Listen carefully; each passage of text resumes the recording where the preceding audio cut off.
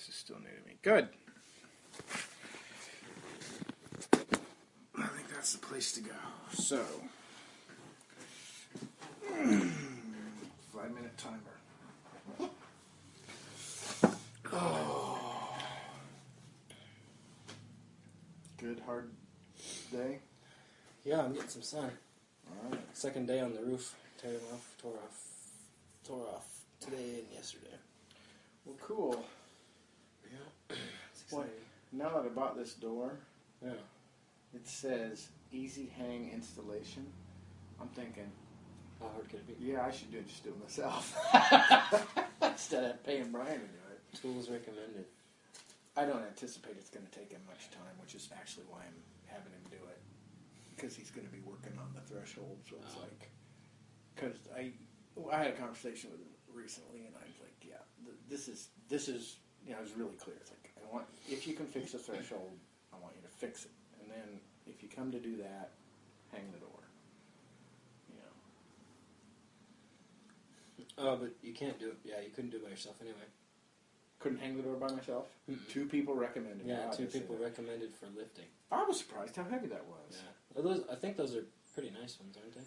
Well, I looked at the cheap ones, and I just started at the cheap and worked my way up and thought, well, you know, I should get that. If we hang it right, it'll work right, and, you know, we're probably going to be there a couple more years.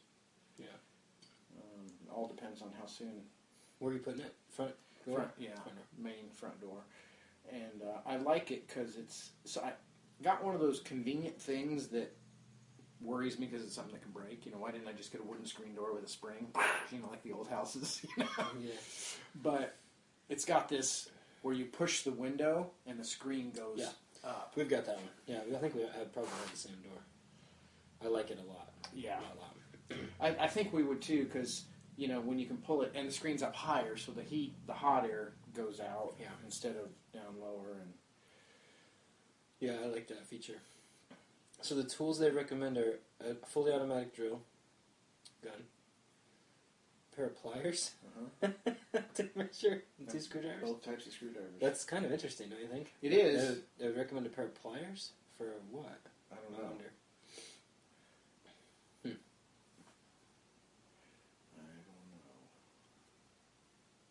I don't know. It's kind of funny what's fun and what's not when it comes to work. My ladder at work is about a 30-year-old one of those. One?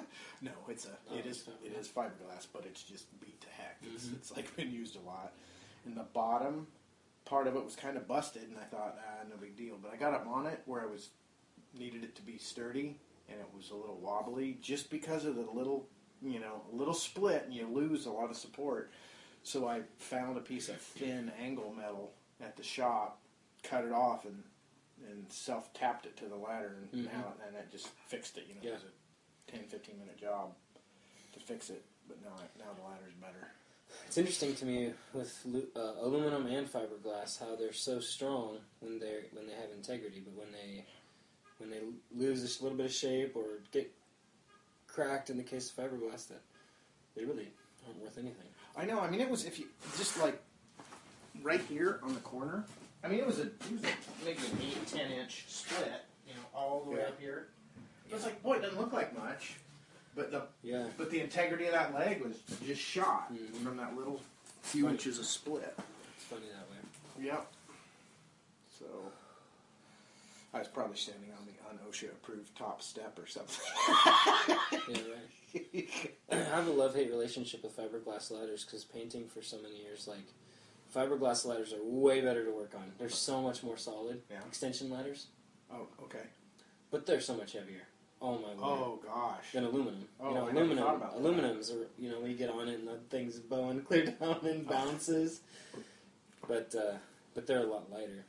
That's what I have to get up on my tall 2-story roof, and I have to put it up on the deck. Mm-hmm. Aluminum?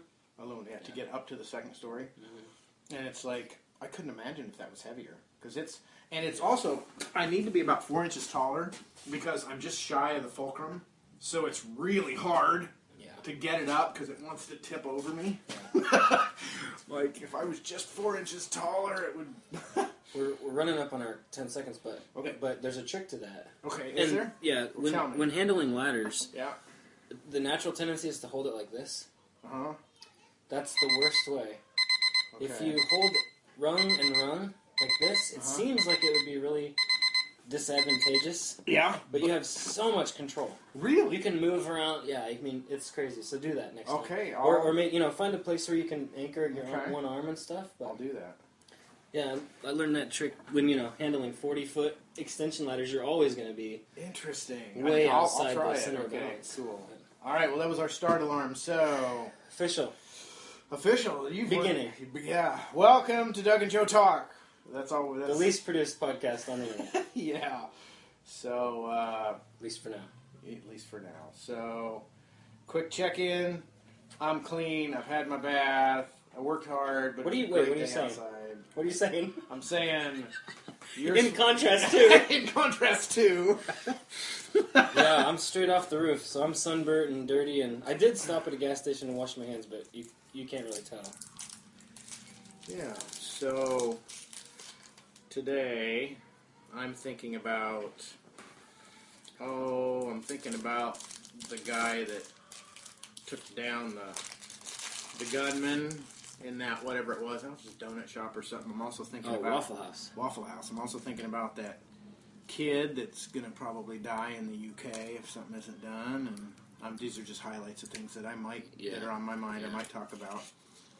But I'm also going to try to get in the habit of looking up our cigars. So here's what I can remember. I looked it up before I came in. Ecuador. It's the Camacho Ecuador. Of course, we're trying the Camacho collection. And I don't know really what Ecuador means, but I guess we're going to find out because it's Ecuadorian wrapper. And I believe it said it was a Brazilian Mata Fina binder.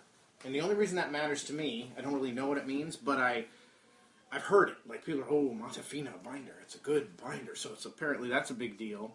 Okay. And also some of the flavors that a guy suggested I would get out of it. Now, sometimes I don't like to hear suggestions before I smoke it. You don't like spoilers. Right.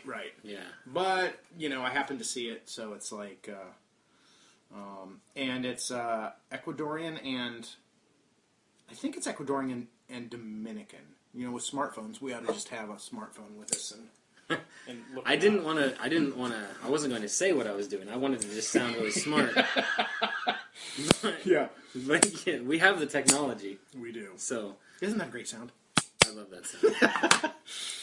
So this is simply put, this is one of Camacho's finest offerings. It has as you said, topped with a choice Ecuadorian Habano wrapper leaf. So there's where we get the Ecuador. My favorite part so far of this cigar already is the picture of the scorpion on the band, which is just cool. Yeah, I think that's something Camacho does with these labels. Is that all I wonder if Camacho's, or is that just the Ecuador? It's all of them, I think, Okay. have the scorpion. So, and by the way, It's been a while.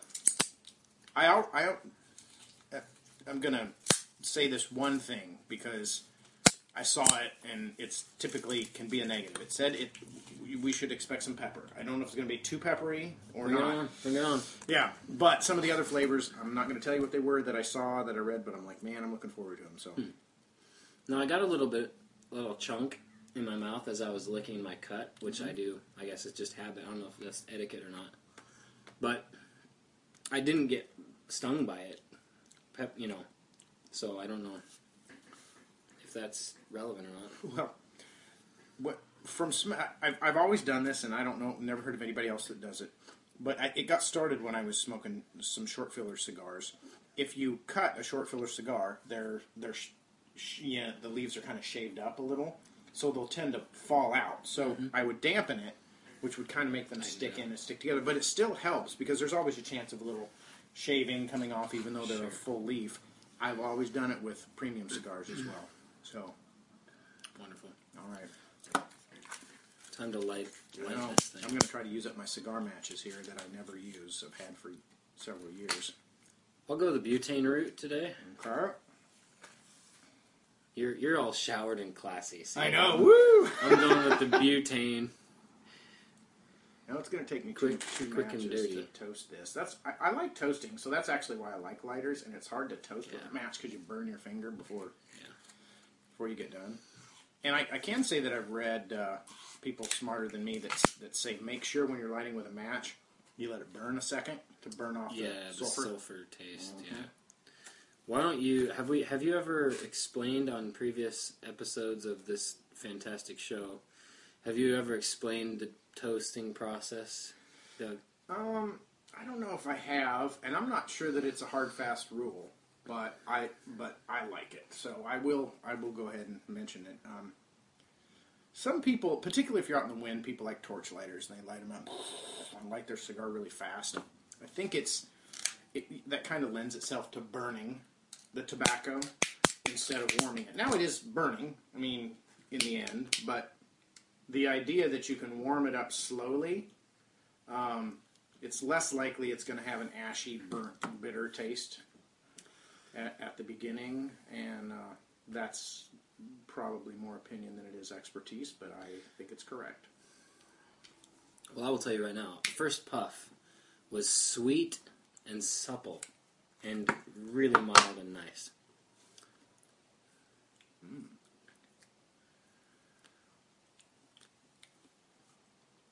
Superbly pleasant.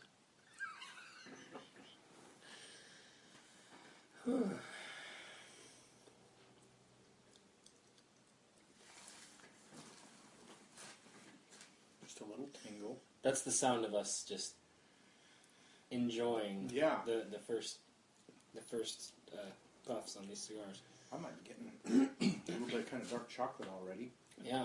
Getting just a light pepper tingle. Yeah, all over. Yeah, on my lips, in my mouth. All over in the mouth. Let's. I'm going to crack the door. Get some air. That may be a bad thing. We'll see, because it's hotter outside than it is in the garage. It's all right. It's not too hot.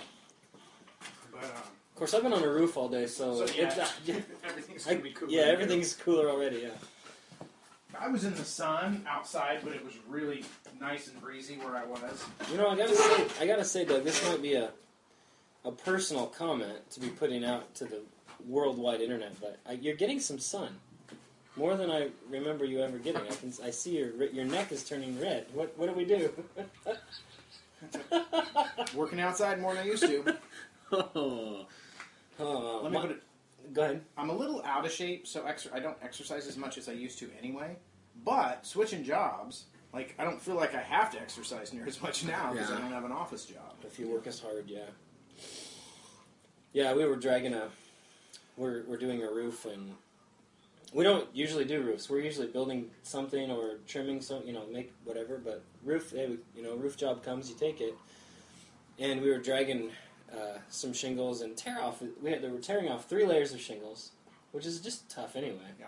It's physical work, and it's hot, and then we're dragging, tarps. We put tarps on the ground, the old shingles fall on, and we're dragging them and lifting them, and somebody made the comment yesterday, CrossFit, whatever, just get a job.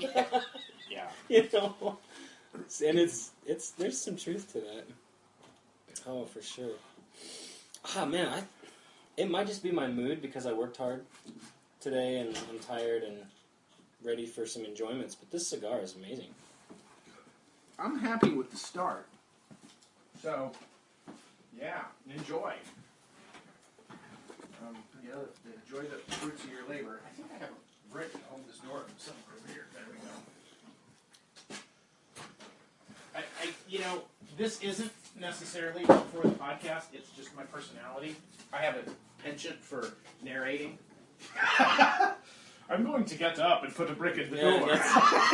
It's good. It's good for what we're doing. So, but it worked really fun with kids. I actually had a voice rehab therapist that works with children sometimes, saying, "Oh yeah, when your kids are young, if you narrate to them, it's really good. It kind of helps them know what's coming, what's going on. They learn process to talk. Things. Yeah, they learn to talk. They hear you talk." I think there's so much validity to that beyond just what was she? What kind of therapist was she? Like a voice rehab. Voice rehab. Okay. Well, there's something that I've noticed, and I don't know if this is an actual trend or just maybe a trend with people that I'm associated with, but it seems like I guess you you could call them millennials or this kind of up-and-coming generation, there's a general lack of engagement with process.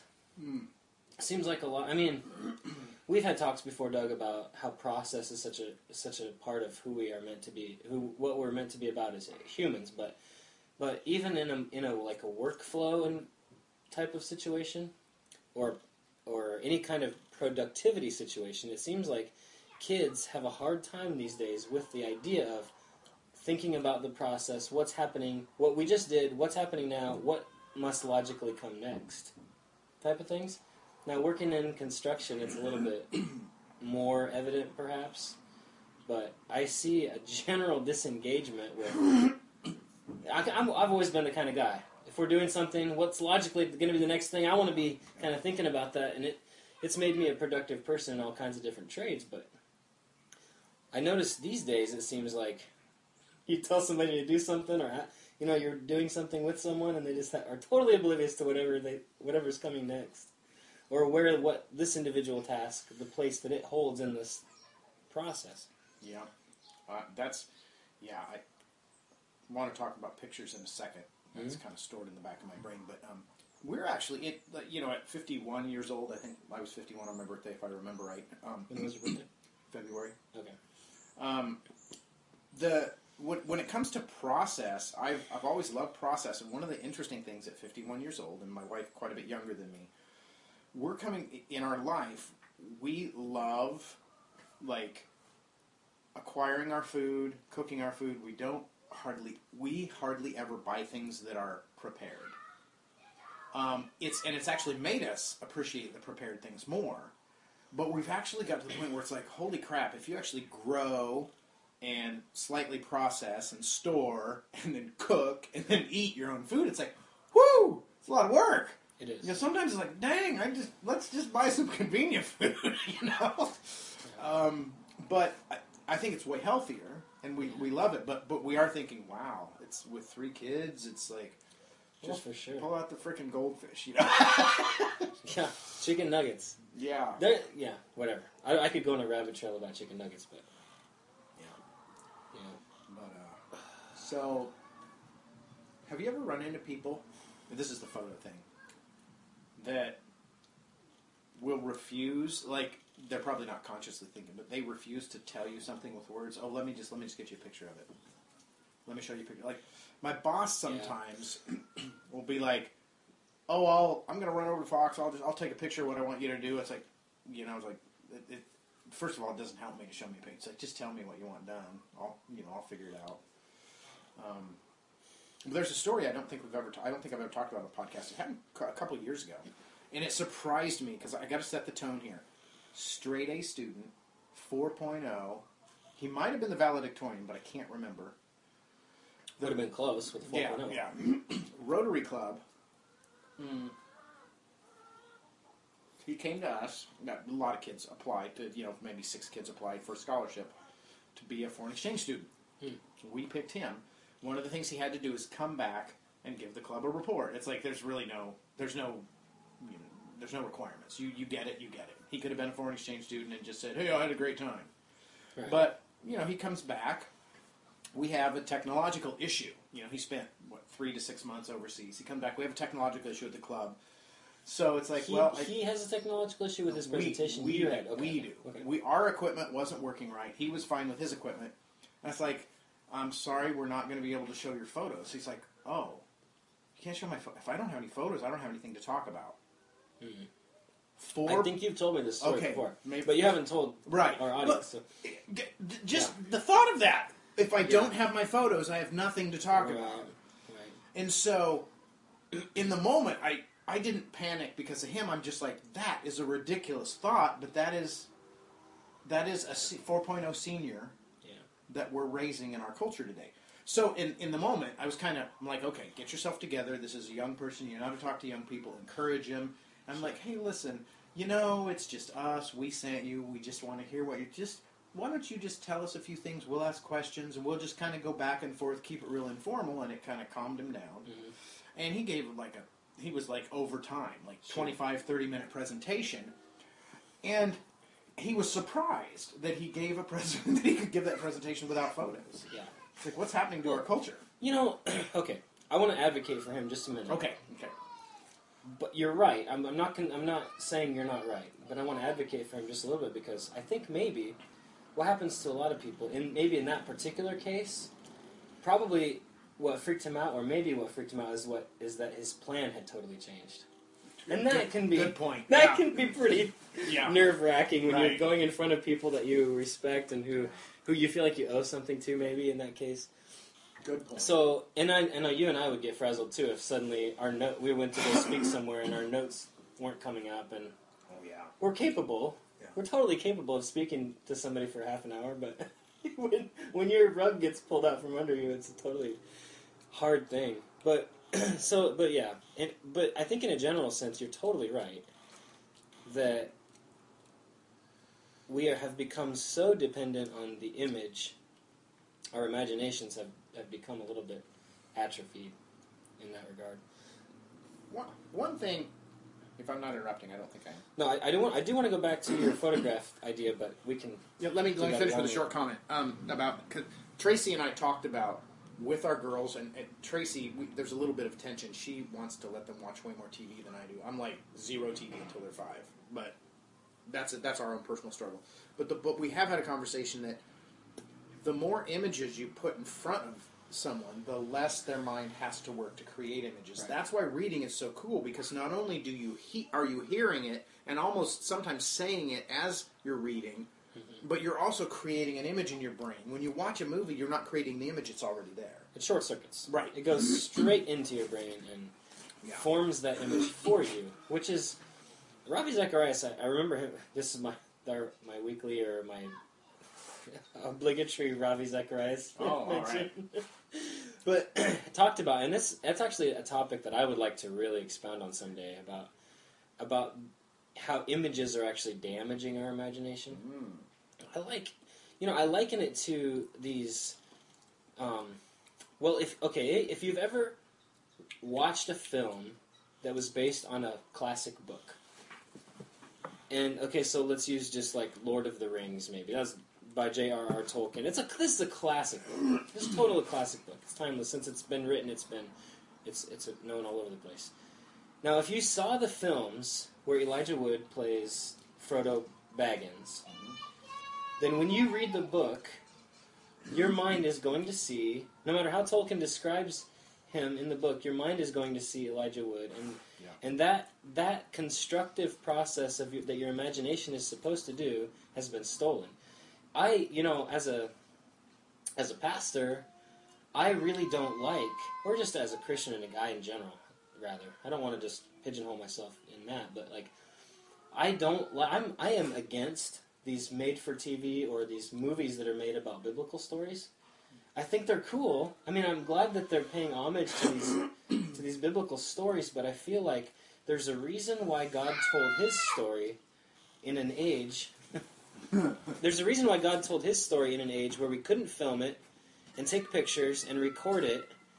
I feel like imagination is an integral part of what it means to be human, is that we are supposed to use our imagination to construct and to participate in the story as it's being told to us.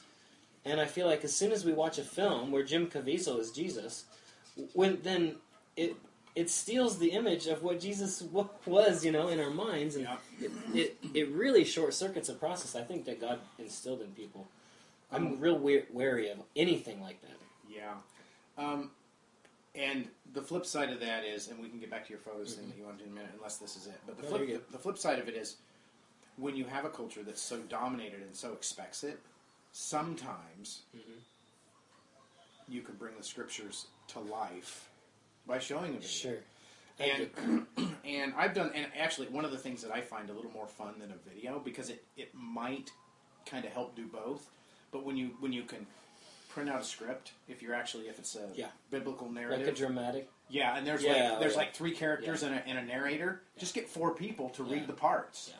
Sometimes that adds a little bit of something. It totally does, and I have made this a practice when I'm speaking. Actually, I like to retell the narrative, retell the story as real people would have experienced it. I recently spoke at a community Good Friday service, and that was the whole message was built around, let's imagine ourselves as we are the people now that just watched Christ be crucified. We followed him, we cheered his triumphal entry into Jerusalem, blah, blah, blah, on down the line. And it was amazing, it was totally amazing, people's response when they actually were forced to notice the humanity in the story, and when they were drawn into imagine what it really would have been like to be one of these people. And I don't know. We can show a film, we can read the story, but I think that when we actually do the work of imagining and incorporate that in, and whether we're talking about something of faith or whether we're talking about something of, I'm going to tell you what I want built, and let's imagine it together and get it, formulate something. I just feel like that's such a... We're losing it. We're losing it, and it's scary to me. Well, one thing that's interesting, and this is when you're reading fiction, something you haven't read before, you pick up a story and you read it. If a character is experiencing doubt about something, you don't know the outcome of the book.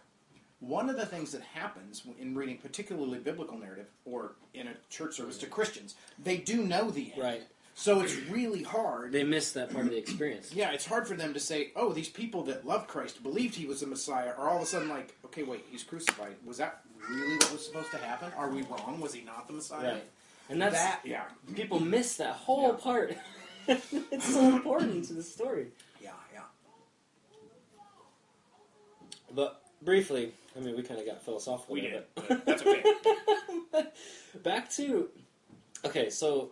You're right. We've gotten to this cycle now where pictures are almost everything, and we have these most people. I love you too, Fia. This is what makes the podcast absolutely awesome. Great. So, yeah, we're not insulated in a soundproof room or anything like that. Ben Shapiro never had his kids screaming in the background on his podcast. See, that makes us better. We're real. No, but, okay, the age-old saying, right? A picture is worth 1,000 words. And, okay, so we get that, and pictures are valuable. You just lost your ash. I did. I feel like that was a little early. Yeah. Maybe I've been talking too much. You've been working on your cigar too hard. I have been, and I'll tell you why in a minute. Go ahead and finish your thought. But don't let yours go out. Yeah, I don't want to do that. Language. So, along with imagination, language is something we're losing too when we become dependent on pictures.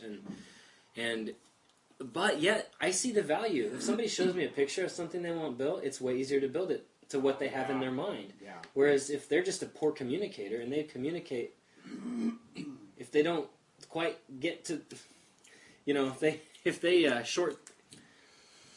don't tell me accurately what they want because they're inadequate with words, well then.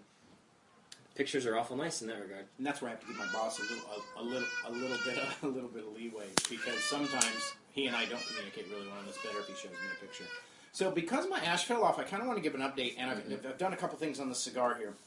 Mine just fell. Oh, okay. So I love you too. I don't care if the ash is long or short. Sometimes. It's probably more that the type of tobacco than it's, a short filler is going to fall off faster. A long filler, it's kind of an elegant thing. If it holds on for at least a third or longer, it's supposed to be a big deal. I'm more concerned about the taste, but it did fall off seemingly early, an inch maybe. Yeah, I don't even know if mine was an inch, honestly. But so I did the real hard draw once to see how it affected the flavor because I knew we'd been talking and we'd been drawing kind of slow and letting it rest. The hard draw made it really earthy, which it's still rich. It's earthy, rich, and oily, which I like, but it was less sweet. The slower draw is I'm getting a little more dark chocolate and a little more sweet. So I'm playing with it right now to try and figure out how I want to draw on it. But it's definitely earthy, but in the earthy ones that aren't quite as sweet as I like, if they're oily and not dry, I still really like them. They get that deep tobacco and this isn't as spicy as I was expecting, and I'm glad. Me either. So, what's your update? Well, okay, so in my long spiel right there, I had my cigar laying down on the bench here, and immediately, so it cooled off, and as soon as I took that first puff, you were talking, and sure enough, I got that sweet dark chocolate. So I'm thinking this is a slow smoke to me, at least, because I like the sweet chocolate. I do too, and when I heated it up, it got more earthy. So we're gonna relax with this one here, which is really perfect for the day. It's exactly perfect. Exactly. It doesn't matter that I'm clean and fresh smelling and you're all sweaty. The fact is, we're done with our day. Well, you probably smelled worse when you got home from work. Oh, I'm sure I smelled worse. Working on the pig farm, so anyway. All right, so cigar's doing great. You want to do some current event stuff? There's some really neat stuff. Let's start with the we might jump the gun thing is the general, but the guy that took down the shooter in the Waffle House. Okay, I am a little bit. I haven't had a lot of time to listen to this, but so from what I heard, there was a guy in there that like went hand to hand with this guy. Is that what happened?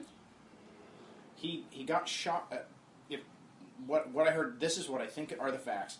He hid behind something because to shield himself. The guy shot in the window first, right? He was outside. The way I heard it, the guy shot from outside, like shot into the windows, and then went inside and started shooting people. Is that right? Maybe at least goes with all I know is this guy, and I heard this guy talk. He hid behind something that he thought was going to shield him, and the guy shot through it, and he said, I think it grazed my arm. Like, he wasn't sure, like, when he was sharing the details. He said, I think it grazed my arm, but he said, I just thought, at that point, someone's got to stop him. So he went and basically ran towards the guy, grabbed the gun, and threw it. And got it away from him and threw it, but actually, his hands are now bandaged because the gun was hot. So he grabs the barrel of this hot gun and throws it, burns his hand, and kind of I don't know if he wrestled the guy to the ground after that. It was a pistol, I think.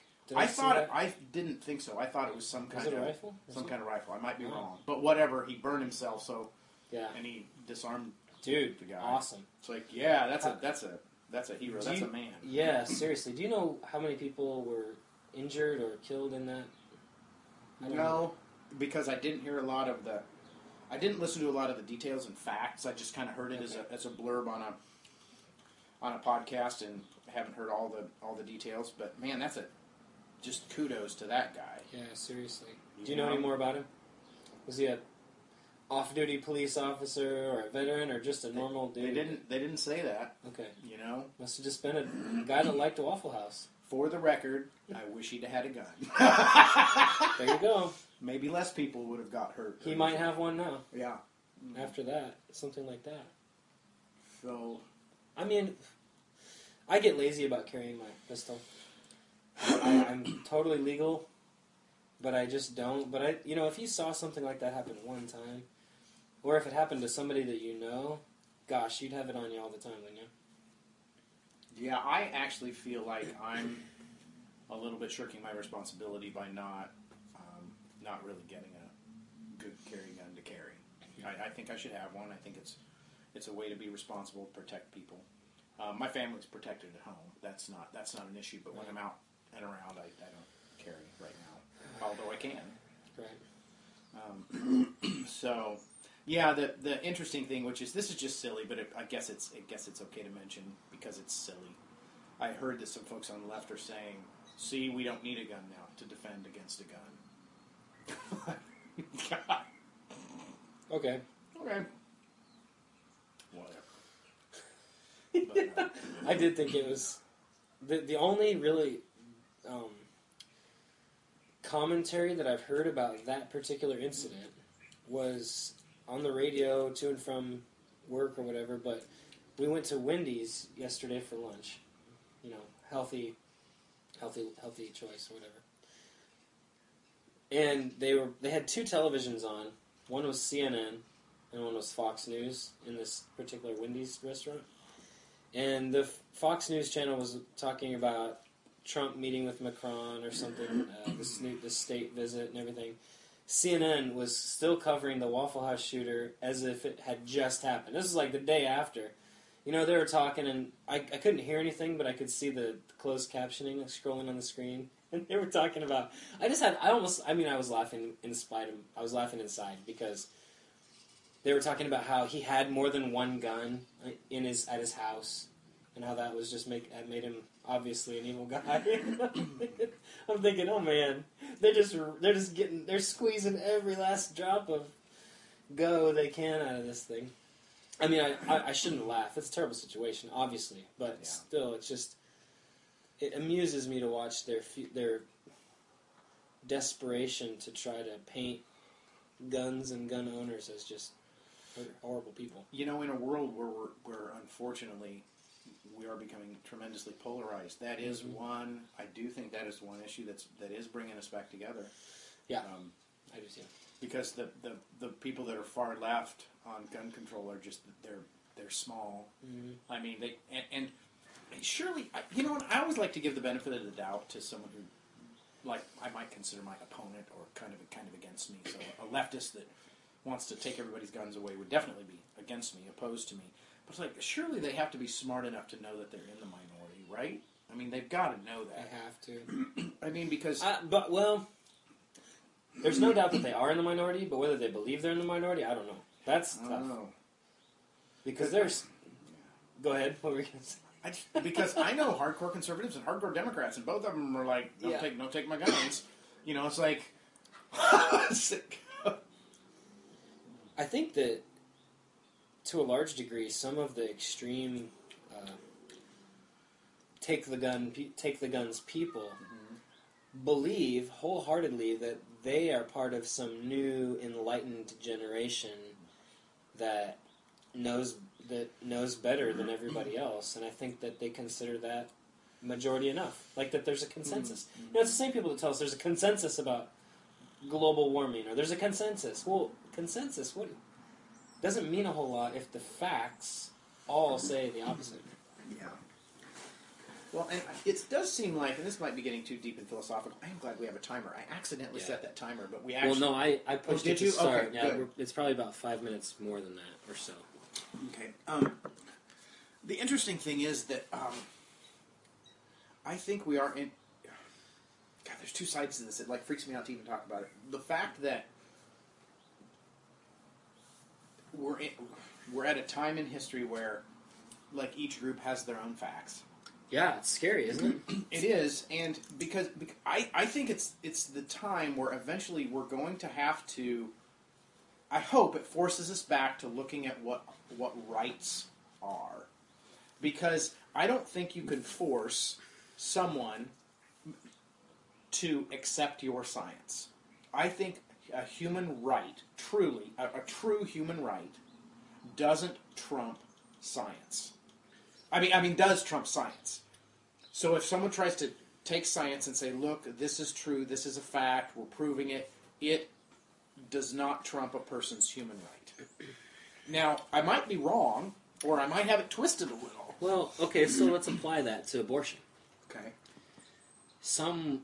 The people on the left, some people on the left, assert that it is a woman's reproductive right to abort a growing child in the womb. Now, science now has proved that that's a person. But okay, but it's back to your rights, because if that's a person, then they have rights. So they converge here a little bit, maybe in a special way. If we didn't have science, okay, or let's say all the science we had, let's go back, I don't know how long we'd have to go back, 20 years, 50 years, and we didn't have science to say that it was a person. You could say that it's the parent's right to decide what happens to that child. We don't know it's a person at that point in history, so that we don't know that person has rights. Now, I don't know, scientifically, we don't know that it's a person, we don't know that. But at that point, you could still say, someone could still say, wait, we believe that it's a person. Mm-hmm. And so just because there isn't science to prove it's a person doesn't matter. If it's a person, it has rights. Sure. And that's where the argument should be. Does that, if it's is it a person? And at some point you have to, I mean, that's what people do. That's what societies do. They have to figure that out. But I don't want someone saying, and I think we've mentioned this before, that the science of medicine trumps and now we're going into the little kid over in the UK. The science of medicine doesn't trump those parents' right to decide what to do with their child. Yeah.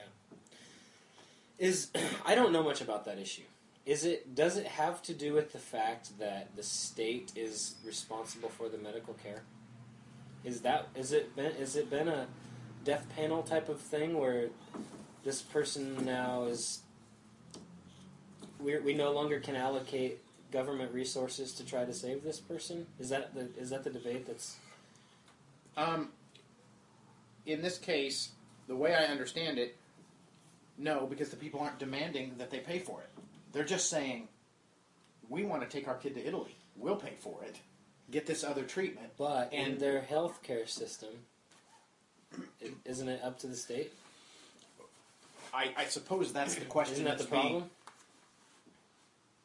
I think that's the debate. I don't think it's the problem. I think it's that's the problem. But so what? I mean, what if it wasn't the state? What if it was a whole bunch of people throwing a fit saying you can't take your kid to Italy? It doesn't matter who it is. Right. You see what I'm saying? Because I want to kind of strip back to the principle. It doesn't matter who's doing it. Whether it's you, whether it's the state, whether it's the grandparents, whoever's doing it, those parents have the right to decide. Yeah. Now, the thing I think they should. Now, I don't know if they do. You're right. Legally in that right. case, but in other words, I agree with the morality of it. They have the right, but the state has stripped them of those rights, which is wrong. You got it. So that's what I wanted to get back to, and then the interesting thing I wanted to talk about, and this is where I wish Ben Shapiro was here with us, because that'll probably never happen. It might. It'd be really cool. He was drawing a line, and he did it rather subtly, and he didn't labor. He wasn't laboring this issue, but he was saying they're not. The parents aren't saying we don't want the treatment. We want to let our child die. They're saying you're telling us to let our child die. We want to get our child the treatment to let him live. And he was drawing a line which I don't think matters. And that's actually what I wanted to talk about with you what line is he drawing? Yeah, he's saying if the tables were turned and the state was saying you have to give your child this treatment, and they were saying no, we do not want to give our child that treatment. We want to let our child live the life that he has. I think, now I don't want to put words in Mitch Gross's mouth, it sounded like he was implying that if that was the case, then the baby has a right, the young boy has a right to life that the parents are denying him. And I don't think that's true, because they're not denying him the right to life. They're actually giving him type of life. Exactly. That decision of it's scary. It's scary to let the government into any of these decisions, and that's why I hate the idea of the government being involved with any kind of health care. I mean, I can understand making laws against. I can almost understand people making laws against obvious malpractice things. You know, where people having kids drink mercury, thinking that it's going to do something positive. Protect us, provide for common welfare, somewhat. I mean, I think there could be an argument made in some cases, but I'm leery about the government being involved in any kind of. Yeah, I'm enough of a kind of a libertarian and a free market person, and I feel safer for some reason. So tell me if my safety is unwarranted, but I feel safer in a world where information can travel like that. Mm-hmm. Okay, so what if you're a parent and you think, well, I have the right to let my child drink mercury. I think it will cure their cold. You know what? Maybe one kid out of 4.4 trillion will die. But even then, the information is going to travel so fast, we don't need that protection. Right. Because as soon as you get the protection that's saying you can't give your kid mercury, then it's you can't teach your kid about creation because that's damaging to Isn't your kid. it curious to you? Oh, get me irritated. It's curious to me that it's the same people trying to take over our choices in medicine and parenting, and it's the same exact people that are doing that also want to prohibit the free flow of information. Oh, that's funny. Regulate the I hadn't internet. thought of that. Regulate the internet. So. Oh my gosh, it's the same people. It's the same people. That's I hadn't thought of that. That's It's actually creepy. funny and creepy. It's Super creepy. Oh goodness. My word. Yeah, and the thing is, I do just see the giant bureaucracy tangled up in stuff that's none of their business. Yeah. And it's really totally outside their mandate. it is. And I'm just, I just think, okay, so I want to give my kid mercury to cure the cold, and then my friend Joe says, hey, that might not be a good idea. Oh, yeah, you're right. Maybe it isn't. Okay, maybe I won't do that. Maybe I'll research it a little bit. Yeah. That's nobody else's business. I mean, God forbid some kid. I don't want some kid dying because their parents give them mercury. But this. Yeah. Well, but see, and we can't be naive in our conversation.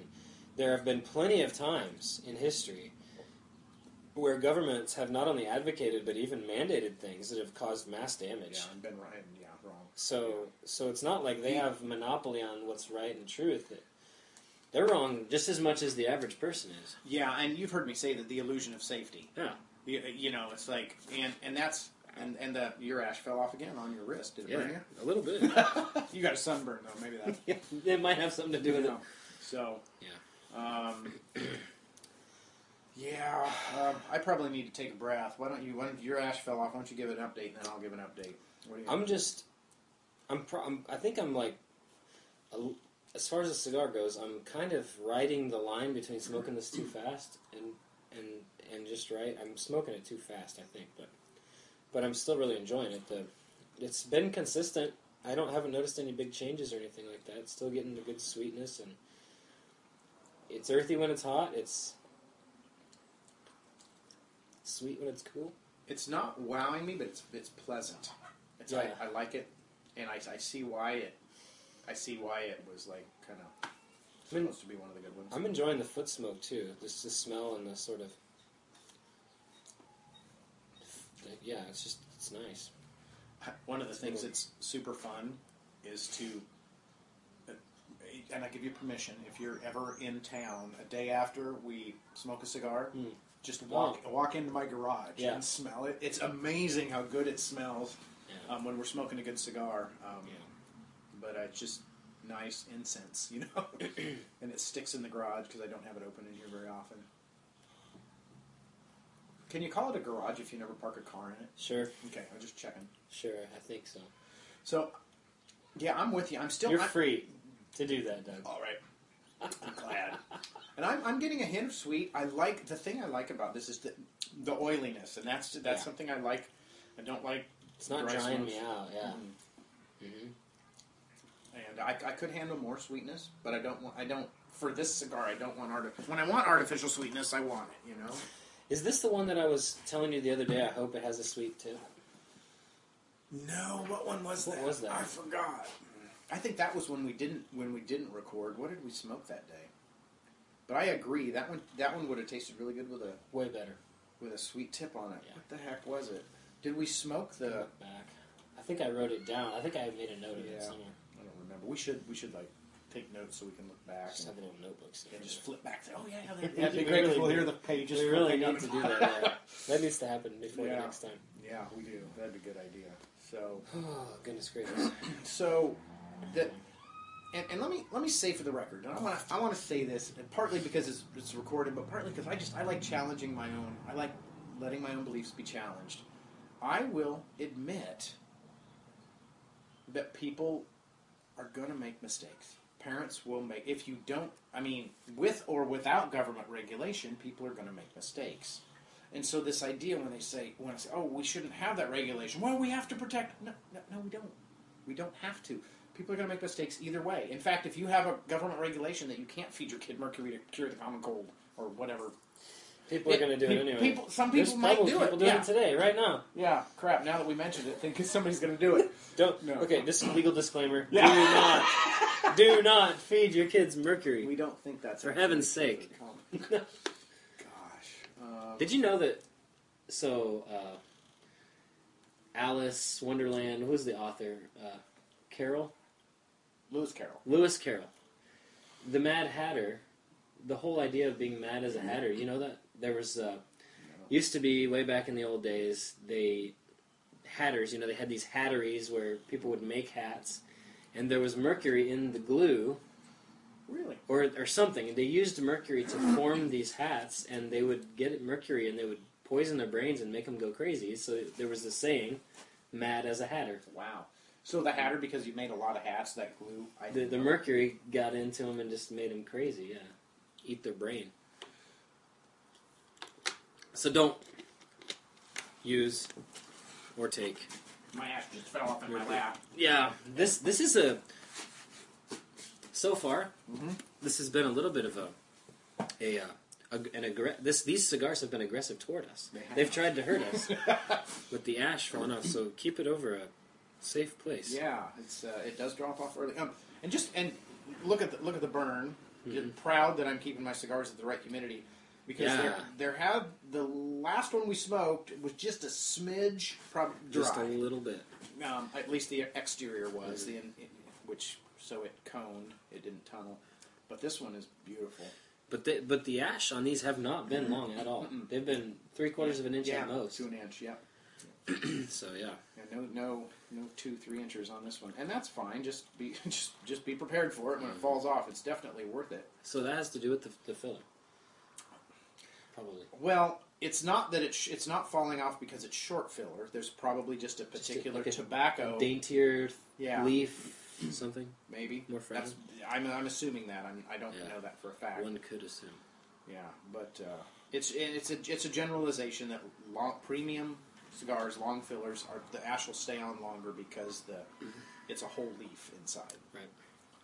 All the leaves are whole leaves. It's neat to see people roll them, see them pack them together, and gosh, it would be really fun to try to roll one sometime and just see. Like, I would probably, because I know my personality, I would tend to try to get it so perfect I would pack it way too tight, and you wouldn't be able to draw at all through it.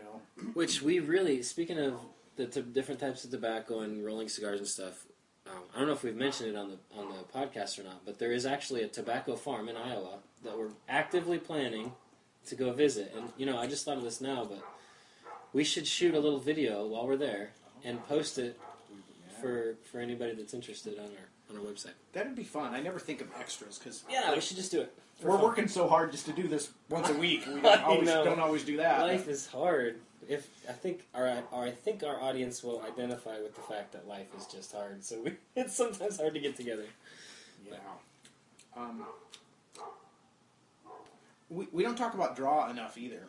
This is. I think this is a perfect draw. Me too. I'll second that motion. Not too loose, not too tight. Yeah, we're just right.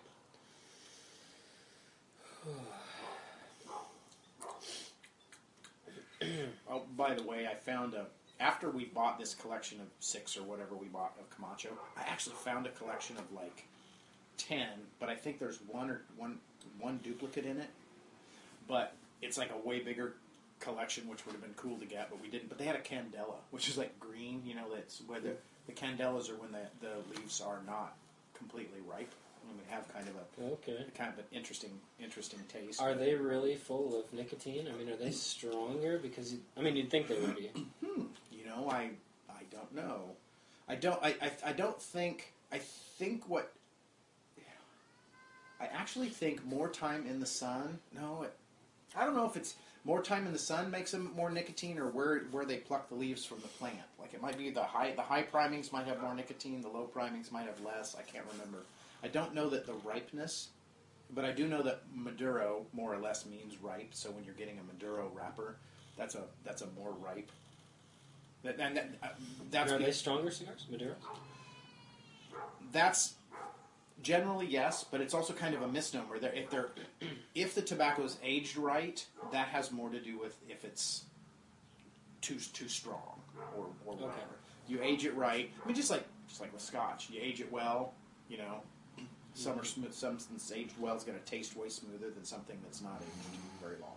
Gotcha. So that has more to do, but you know, people think darker cigars are stronger, and maybe at one time in history that was the case, but now that things are so all over the charts, you know, you'll get a really dark cigar that'll be super mild. I just had an idea. Okay. Okay, so how many? What number episode is this? 8, 9, Something like that. Something Really close in to that. 10, Okay, yeah. getting close to 10. I think we should issue. And we're having a business meeting right here on the All right. podcast. All right. If that's okay. Sure. I think we should do a little bit of a challenge or a contest that we should send a free cigar. Can we do that legally? Can we send somebody a cigar? Do you care? I think that the first person that writes in and asks us a legitimate cigar or any kind of good question, we send them a cigar. Our first contact from our audience. That would be neat. Warrants something I like special. it. I like the idea. Okay, so the first person, we'll have to remember to repeat that offer, or maybe not. Maybe this is the only time we will. Maybe, I don't know. And if we get in any legal trouble, we won't do it again. Yeah, a little contest for fun because you're our friends and we want to share our fun with you. So, first person to write in or just to comment with a question or email with a question, we'll send you a fun cigar. Yeah. Fun, that's great. Because there it is. That's right. Because you know, I think our most listened to podcast had like 3 listens, but I think they were all mine.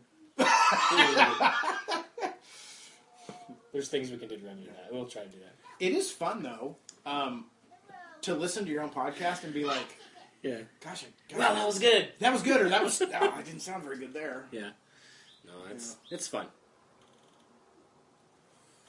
I think the only one I listened to very much was the one when Bryce came down.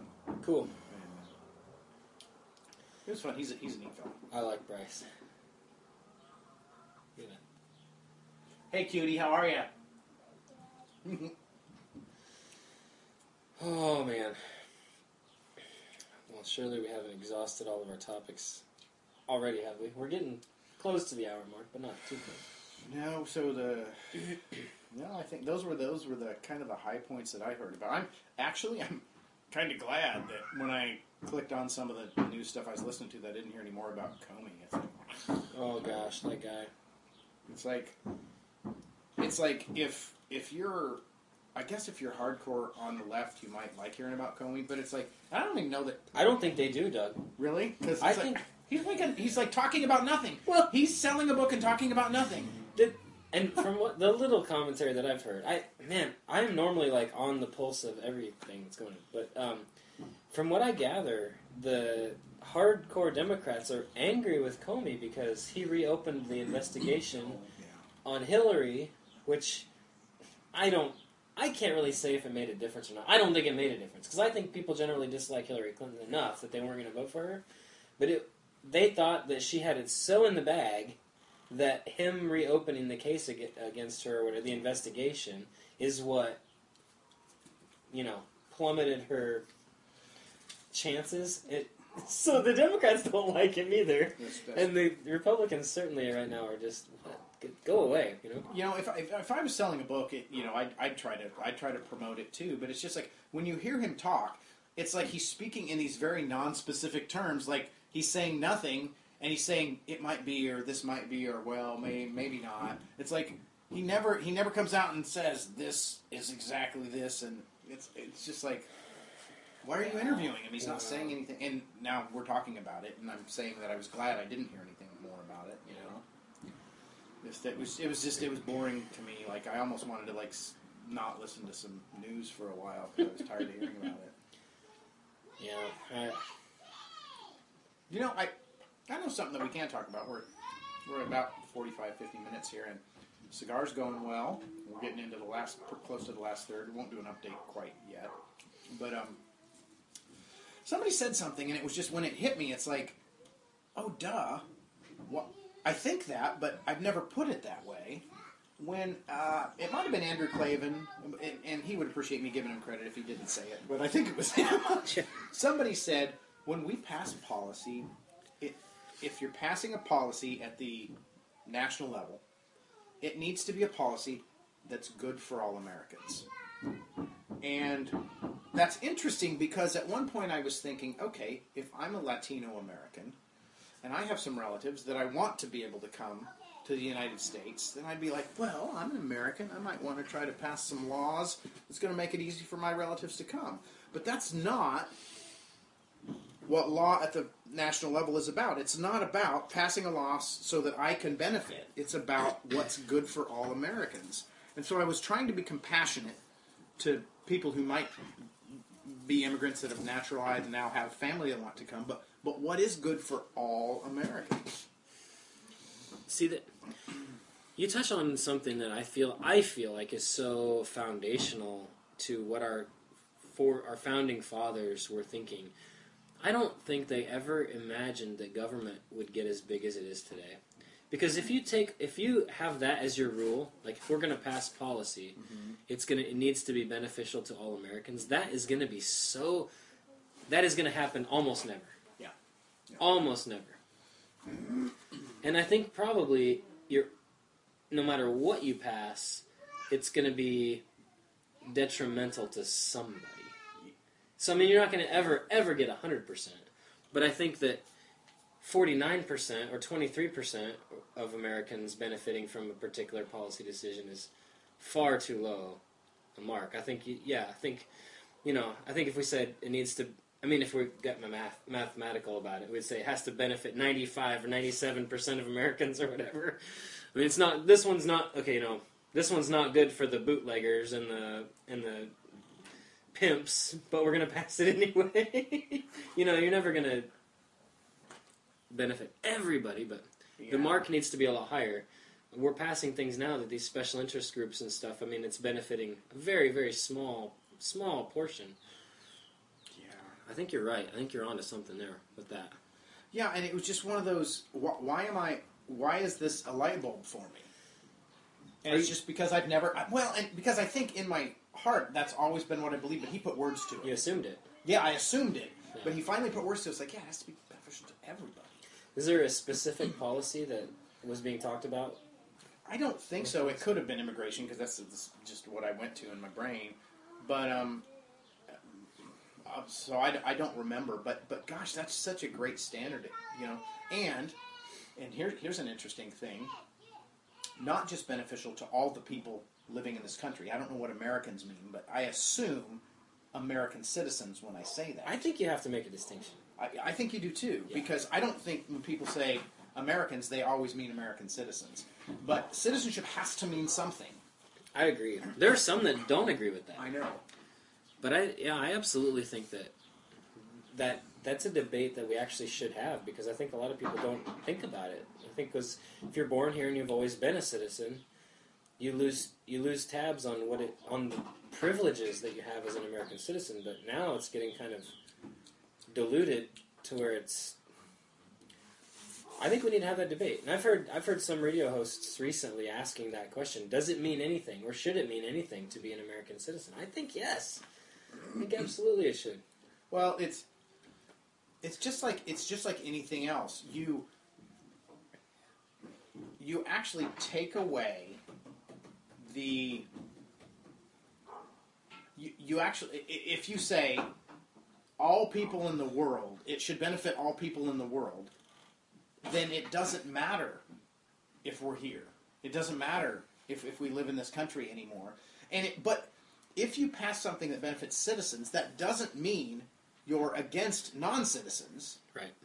Because it actually means you're in favor of citizens, and then the citizens are free to do what they want to help the non-citizens. It's like, I saw a pastor saying, well, I just think the Bible says we need to reach out to all nations, all races. It's like, and I'm like, yeah, you're right. Yeah. We do. We are supposed to do that. And we can still do that if, as a citizen, I get to vote, and as a non-citizen, yeah, it is. It's a false choice. And they try to do that all the time. I know. And the thing is, like, I hope that this is a fair jump, what I'm about to say.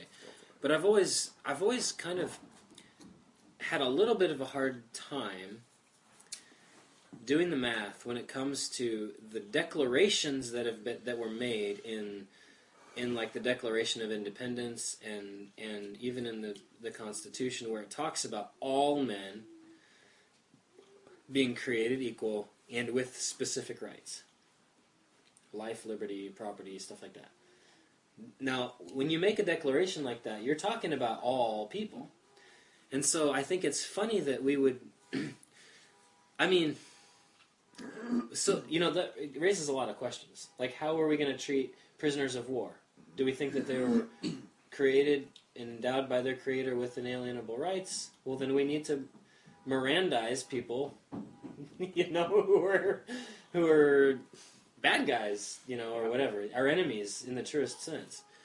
But at the same time, that doesn't mean that they qualify for all the benefits of being an American citizen. It means that as a human, you have certain things that we're going to treat you as one who bears the image of your creator. Right. Go ahead. Keep going. No, go ahead. Jump in. All humans have human rights. American citizens have a few more. Yeah. That's okay. Mm-hmm. And you know what? I have the right, as a citizen of the United States, to fight for Antonio, who was an illegal immigrant working at Wang's, and I have the right to try to help him get a green card and to have him get a citizen. And you know what? If citizens don't have more rights, then why help him? Then what are you fighting for? Yeah. What am I? What are you advocating? What am I advocating for? Yeah. And I've been encouraged because recently I've heard, and I haven't taken the time to track down these things that I've heard, but I've recently heard that there are no small number of legal immigrants, people who have gone through the work, have done everything required of them to come here legally, do what they needed to do to become citizens, and they're so proud of that. Oh, yeah. They're pissed right now. Oh, really? They are so mad. because while they love their fellow people from where they were from, they've gone through the work. Take care of each other, okay? Help her. Take care of her. I've heard more than one be pretty upset with what's going on. Yeah, and you'd have to think. And I don't want to put words in people's mouths, but you'd have to, as best as I could assume, if I had been naturalized, come into this country, and wasn't just born a citizen, I'd have to think if I was talking to my cousin, I'd be like, hey, I'll help you, I'll show you what I went through, but you know what? It's a big deal.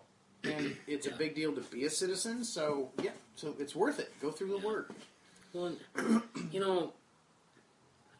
the burden is really on people like you and I that were born here and that are citizens. And I think we understand the burden of citizenship and what it means to be a good citizen. But I think they need to start teaching it again. It used to be a big part of education, learning how to be a citizen, what your rights are and what your responsibilities that go with those rights are.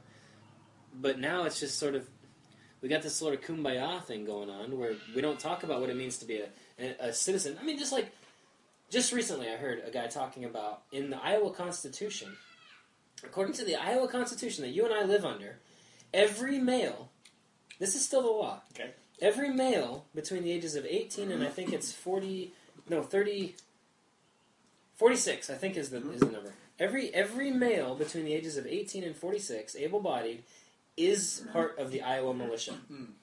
Interesting. You are required by the Iowa Constitution to be there for Iowa to protect its border, to protect the borders of our nation, to do this and that.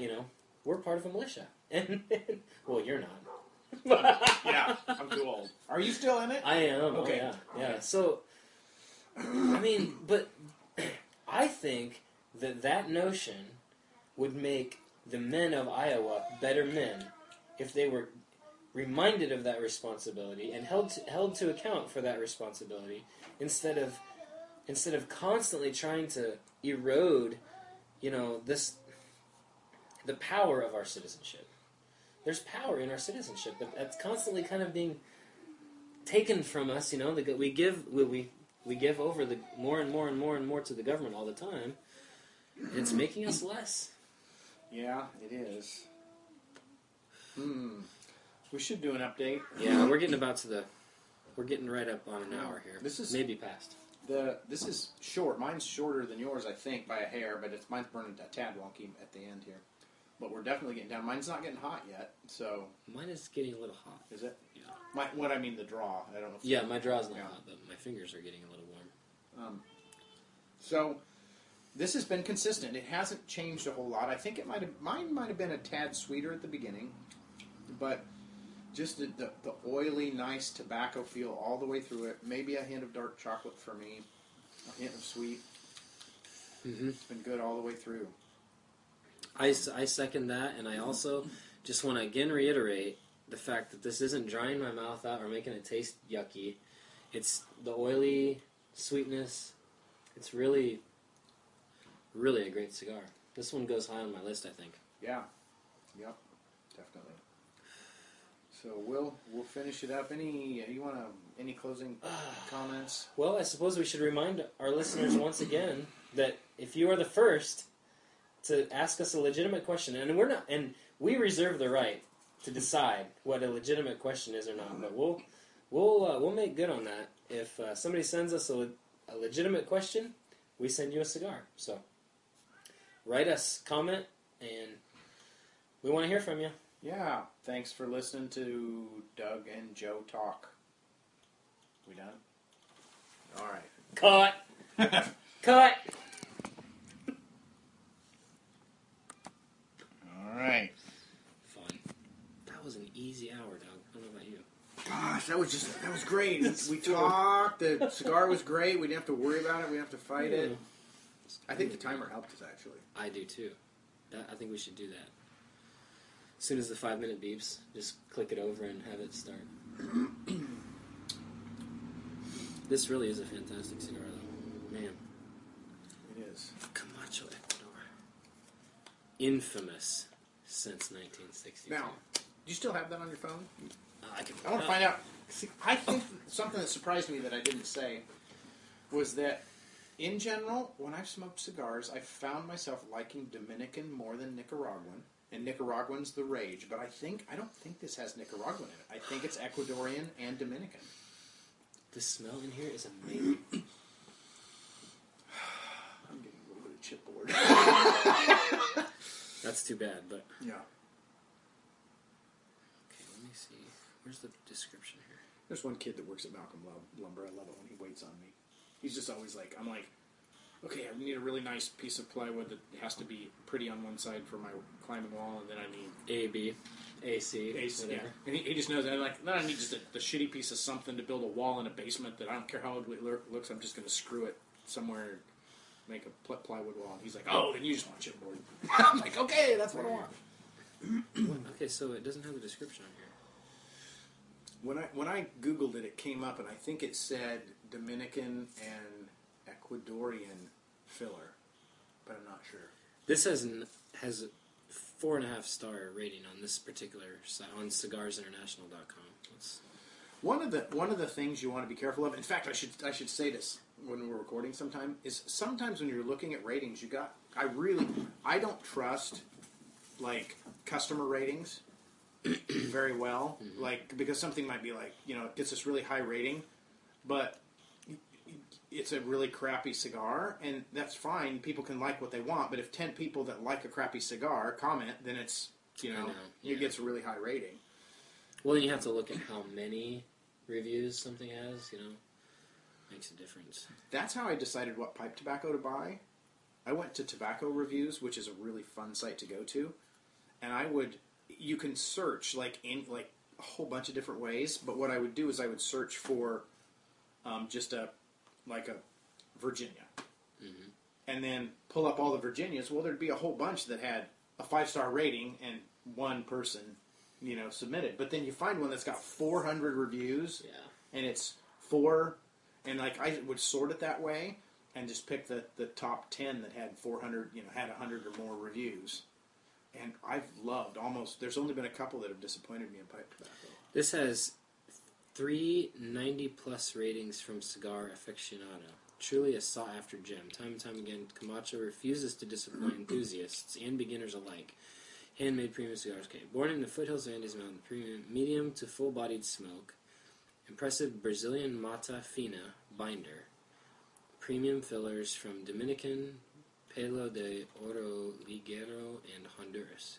Honduras. Okay, so Honduras and Dominican. But what really makes this South American beauty stand out is its extremely versatile, gorgeous Ecuadorian Habano wrapper. Aromatic and elegant, you have to try the Camacho Ecuador for yourself. In terms of flavor, combination of pepper, citrus, and tangy floral. That's why it smells so good. Probably so. Notes come together in captivating crescendo. Ooh, and in a captivating crescendo. Whoa. This guy's good. Well, he's writing. Cigar aficionado is a pretty big deal. You gotta use fancy words if you work for them. Okay. Captivating crescendo to create a deliciously indulgent experience. Fill your humidor with the Camacho Ecuador cigars. Sit back and enjoy. I agree. It's good. We'll have to get a 5-pack of these. Yeah, this is a good one, huh? So, yeah. It has a video review. 103 reviews, 4.25 stars average. And the other thing about reviews, and this is a place where you cigar aficionado, like they might say something's a good cigar, even if it's not what I like. Which that tells me it's going to burn well. It's going to be it's not going to draw hard. But following the guy at Cigar Obsession. Mm-hmm. In fact, I should probably send some kudos or creds or whatever you call it out to him, because his palate matches most of the time. If he says something, he likes something, I like it. Yeah. I really want to keep smoking this, but I'm afraid that if I go much further, I'm going to start, I'm going to jump the shark with it, so to speak. Well, mine's burning wonky, but I'm still trying to get a little more out of it. Something we should have talked about. Did you hear about the lawsuit? The Democratic Party, the DNC, has filed a lawsuit against Russia? What? The RNC and Trump or something, they filed a lawsuit. RNC or DNC? The DNC has filed a lawsuit. Okay. Claiming that that the election was rigged. That the Russians and the RNC rigged the election. Which is so funny because everybody knows. Everybody that's I've heard commenting about this, everybody knows that the DNC rigged their own primary to get Hillary in because Bernie was winning like crazy, and they rigged their own primaries. So there's a process called discovery when there's ever a lawsuit. Mm-hmm. I don't know too much about it. You probably know more than me, but during discovery, the people who are being sued have a right to request documents. From the people that it's kind of like you have a right to face your accuser type of thing. They have a right to request documents. So already lawyers are at work requesting documents like the DNC servers that that have all these emails and stuff.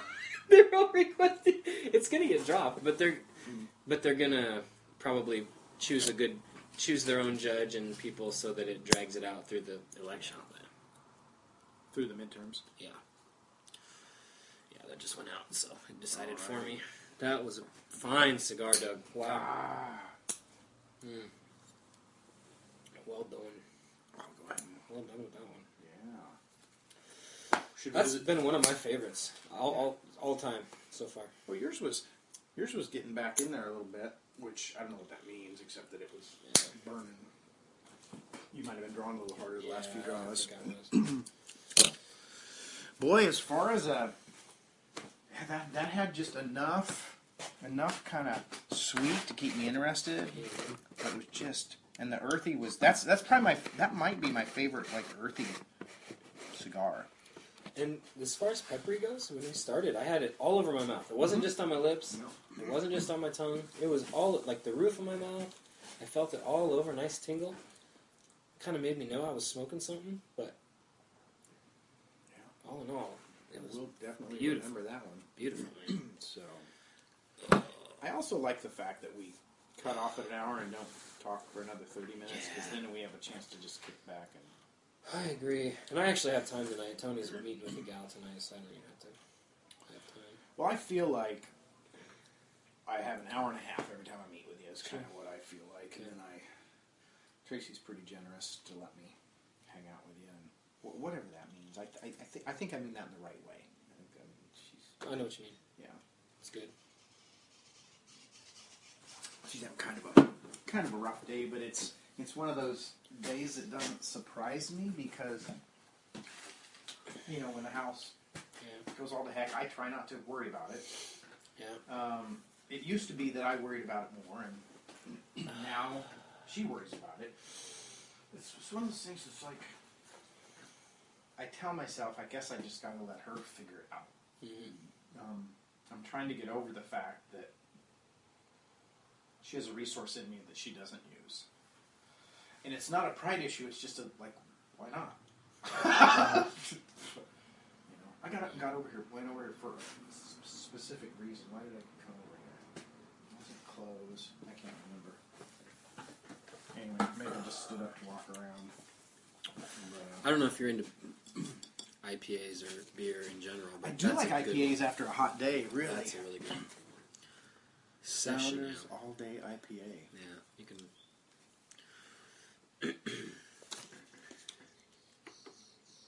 I don't smell a lot of citrus.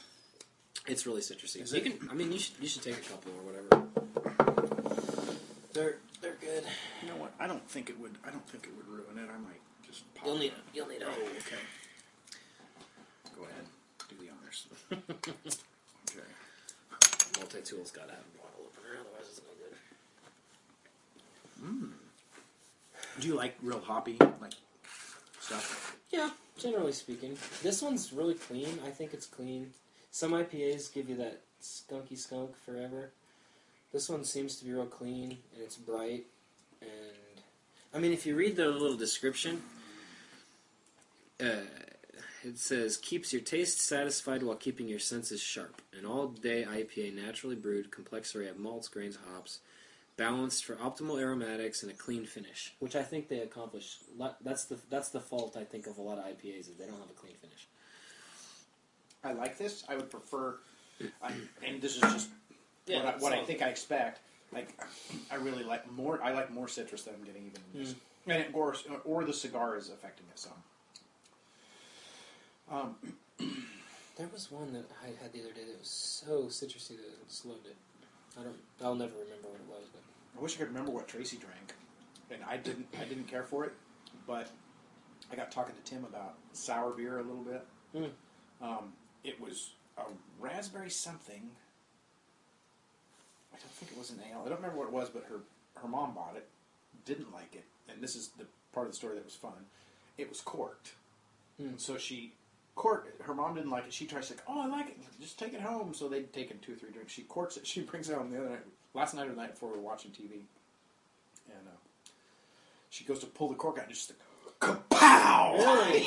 Just like, whoa! is it secondary fermentation there or I something? don't know. It was just crazy pressure.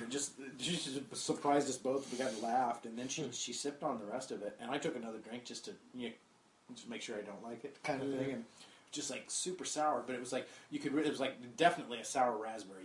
You could taste the raspberry, but it was whatever it was is what it was. So it was fun. I've been into just drinking tequila mixed with something lately. I forget to get tequila. I love tequila. I do too. And I've not experimented with it a lot. Like I haven't tried a bunch of different ones or anything. But I really like it. I like it better than like a whiskey. Honestly, like if I just had to pick one, I'd probably pick tequila. As a mixer, I like tequila, like in mixed drinks all the way. I have an añejo, which I'll share with you someday. So store that in the back of your brain. Yeah. I have an añejo tequila, which is an aged tequila. I don't think I've ever told you this, but my friend Matt, I'm going to tell him who I don't hang out much with anymore, but this, I don't know, 5-7 years ago, I said we were having this. He's like, "Oh, I'm going to give you a really good American whiskey." He's like, "I'm going to bring you some really good Scotch," and I went ahead and stuck my añejo tequila in. I said, "Okay, before we drink any whiskey, I want you to try this aged tequila." So I just poured him a sip, and he took a sip. He's like, "That doesn't taste like tequila. That just tastes like a weird whiskey." Which, that was a really good description of an aged tequila. I thought, it's like, yeah, it does kind of taste like a weird whiskey. But it's you can tell it's not whiskey, but it's like kind of tastes like whiskey. You know, it's like so. And then he brought me a single barrel. Was it Jack? Yeah, it was single barrel Jack. That I'm like, wow, that's really good. And I let him try one of my single malts, whatever you want it was. But yeah, in fact, Tracy made a slightly spicy dish the other night, and I forgot. But I used to drink margaritas with spicy dishes because there's a back. I don't know. It feels spicy on my tongue, but I don't know if it is spicy or if it's just a feeling. Like it's not an alcohol burn, but there's like this sense of spiciness, and with spicy food, it's really interesting together. But yeah, I always keep Jose Cuervo for mixing, and I almost always have. I buy 1800 Añejo because I'm not into tequila. I'm not trying a whole bunch of them. Mm-hmm. I always keep that. So I forget. I had one given to me by a buddy one time. It's been a long time ago. I don't remember what it was, but man, it was good. Yeah. I bought a Padron Silver once because Padron's a cigar, Patron is a tequila. Because I was in it. Mi Ranchi, the one I used to eat there all the time. Yeah. And File found out it was my birthday. He's like, no charge for you. This is I found out it's your birthday, right? Yes. Okay, this is for you. And he brings me out this shot glass, which was 2 shots because it was like he filled it way Good up. generous double. Yeah. And a lot of folks don't know that if you take a normal shot glass and you fill it to the brim, it's like 2 shots. It doesn't look like it because the second shot is only about that much. But he brought it out to me, and I was like, wow. And it's been like I think it's been dual or triple distilled or something, but it's super smooth. And it was cold. He served it cold, and it was just like, and I took a sip to taste it, and then I went ahead and shot the rest of it. It's like wow, it just like went down so smooth. And I don't think I would like that for mixing in a drink, but just for a shot like this. I actually liked it neat. I mean, the tequila that I have drank. I mean, I've had some mixed drinks with it too, but I like to take it neat if it's good. If it's good tequila. Yeah. In fact, I like most of my booze. Like liquor, yeah, I just like it neat, yeah. So, for some reason, and I think I probably started drinking, what do you call it, spirits, I guess. Yeah, spirits. Tequila. Booze isn't the part booze, that yeah. I think I started drinking tequila, and I've just always liked it. Just Jose Cuervo's fine for me, you know. Yeah. But generally, I like to drink gin in the summer. Oh man, do I love like Bombay Sapphire or Hendrick's gin. I have a secret to tell you. What kind of secret? Okay, so two things. It's two-sided here. So I keep Bombay for my wife because she likes gin and tonic. And I usually go buy some tonic, and she doesn't actually care. Like if I make a gin and tonic and I screw the lid on, and a week later it's kind of lost its fizz, it still tastes like tonic. Yeah, right. So she's still okay with it to make a gin and tonic. So it's even the little bottles you get like I don't know 3-4 gin and tonics out of it. But and she loves them, so I sometimes make them just to be nice. And now and anyway, but so I thought, okay, I'm gonna make her a drink, but I'm gonna try to fool her because I have aromatic bitters. So I'm like, I'm going to use this Tito's vodka and make her a gin and tonic, but use Tito's vodka and aromatic bitters. She thought it was a gin and tonic. I'm like, and I told her. That's interesting. I should try that sometime too. Yeah, and so then the second part of the story is I'm going to the store and I'm like, this little bottle of Bombay costs as much as this big bottle of cheap gin. It's like, I wonder if I bought her the cheap gin and didn't tell her. That's scary though. Sometimes cheap gin is so bad. Yeah, but I'm going to try it and see what she thinks because so I buy this big plastic bottle and I pour it in the Bombay bottle, stick it in the cabinet, and I make her gin tonic. I don't say But you anything. use the aromatic bitters too. I didn't use the aromatic bitters. Okay. No, I just used the gin and the tonic. Okay. And all I do is gin and tonic, whatever the measurements are, and I give her the light shots because she actually likes she likes the 1 ounce shot. A normal shot's 1.5, and so it's 1 shot and 1 shot of gin, 2 shots of tonic, and a squeeze of lime, and she loved it. And it's like, okay, I'll just keep buying the cheap gin. She doesn't care. I should watch the brand, because if I switch brands, I might get a crappy one. Mm-hmm. But I was surprised that the vodka with aromatic bitters tasted. Yeah, that's interesting. I thought it tasted the same too. I'm sitting. It's like, this tastes just like gin. That's really interesting. So And different gins are so different. I mean, so different. really, see, I've tasted a really high end gin that my Bill Benson, my liquor buddy, Scotch buddy, helped me served to me once. But it was in like a crock. It was a bottle, but it wasn't glass. It was like whatever clay, Ceramic. yeah, thing. something like that.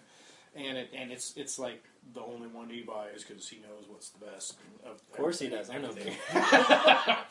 And but it was like, I'm like, whoa, and I agreed with him. I'm like, I think that's about the best gin I'd ever tried. But I like Bombay. Bombay's awesome. Yeah, Bombay's great, although I will concede that, and I wonder if it was a certain type of Hendrix, because Hendrix comes in a round, I think the bottle I have is glass, but it's brown, dark brown glass, and it's like a little short, squatty, round Really? bottle with cork.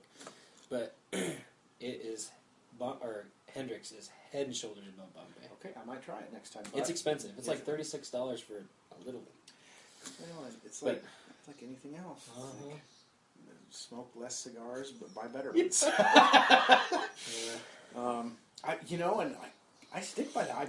I've not been disappointed. I mean, whether it's shoes, whether it's cigars, man, you can't do that with you can't buy premium everything unless you're really rich. But Right. gosh, the few things.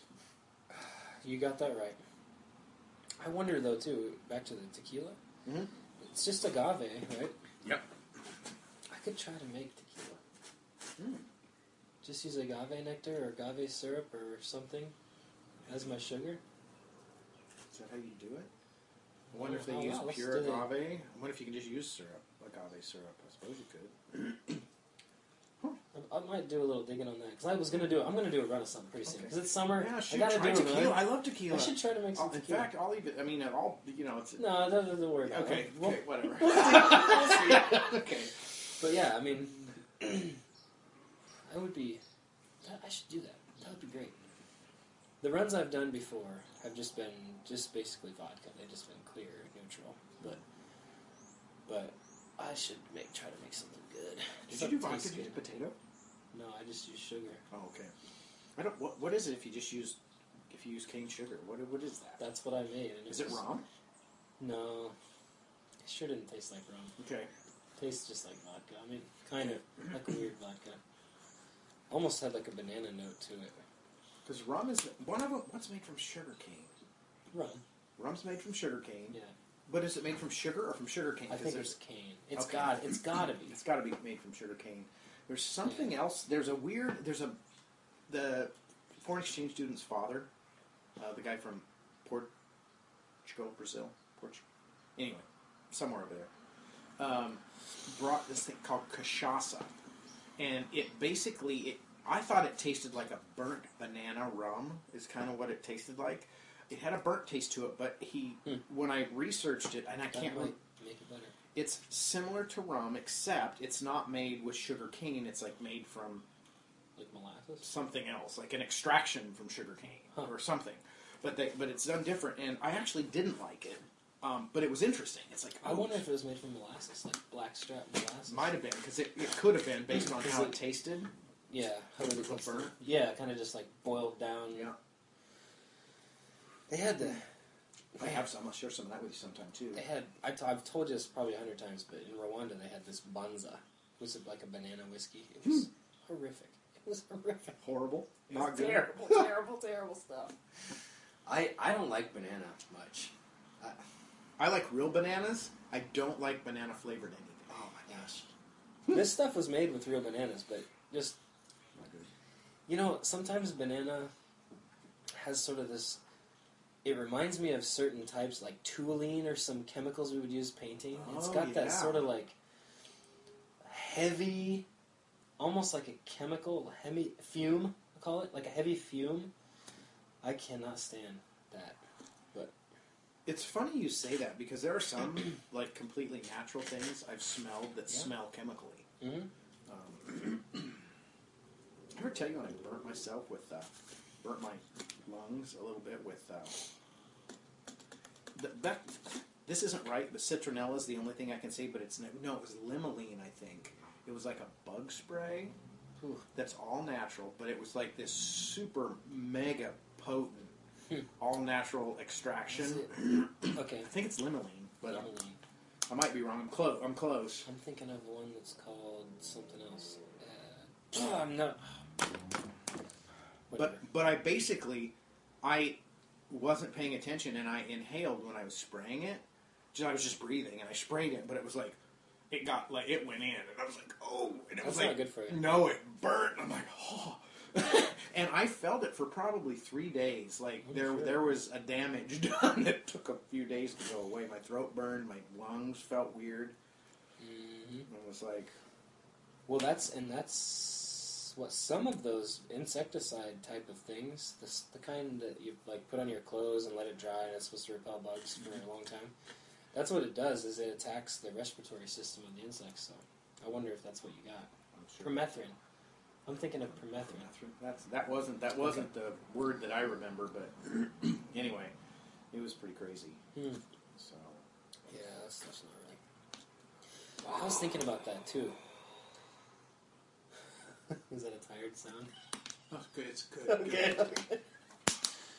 I was thinking about that the other day. Like everything we use, natural or not natural, as a pesticide, insecticide, herbicide, whatever, is to disrupt natural systems. And I'm thinking to myself, just the volume of disruptors.